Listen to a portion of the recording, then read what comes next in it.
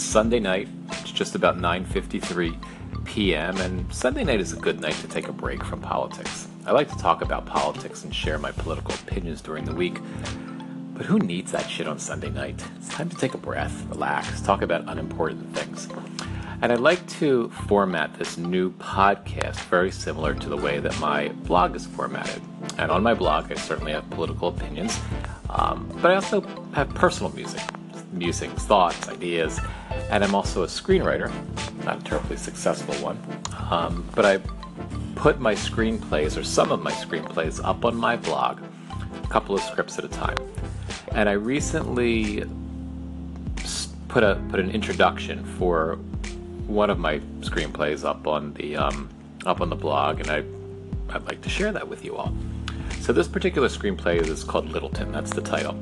Littleton is not like what I usually write. It's not a drama, which is what I usually like to write, but it's a comedy, and everybody needs a good comedy, especially these days.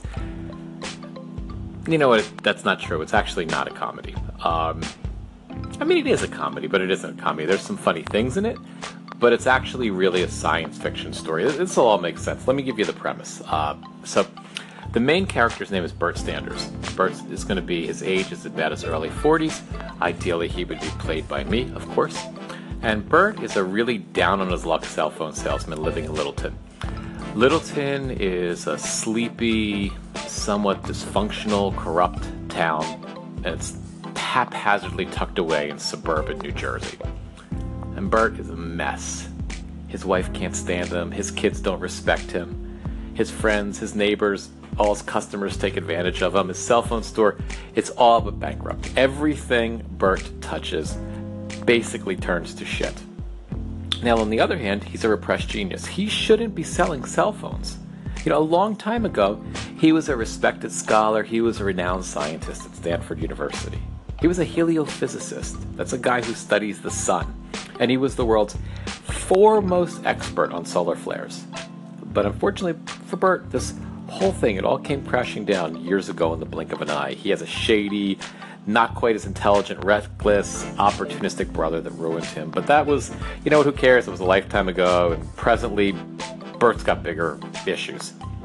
This is what's happening right now. Solar flares have been bombarding the Earth on almost an hourly basis. This has been happening for months. Now, nobody's getting hurt, but communication systems, the electric grid, even cell phones are being affected. And the whole world, including residents of Littleton, are having to adapt to this, that nobody knows when it's going to end. And the solar flares are a nuisance to just about everyone, but they're a little bit more than inconvenient for Bert. They're about to get him into a hell of a lot of unintentional trouble.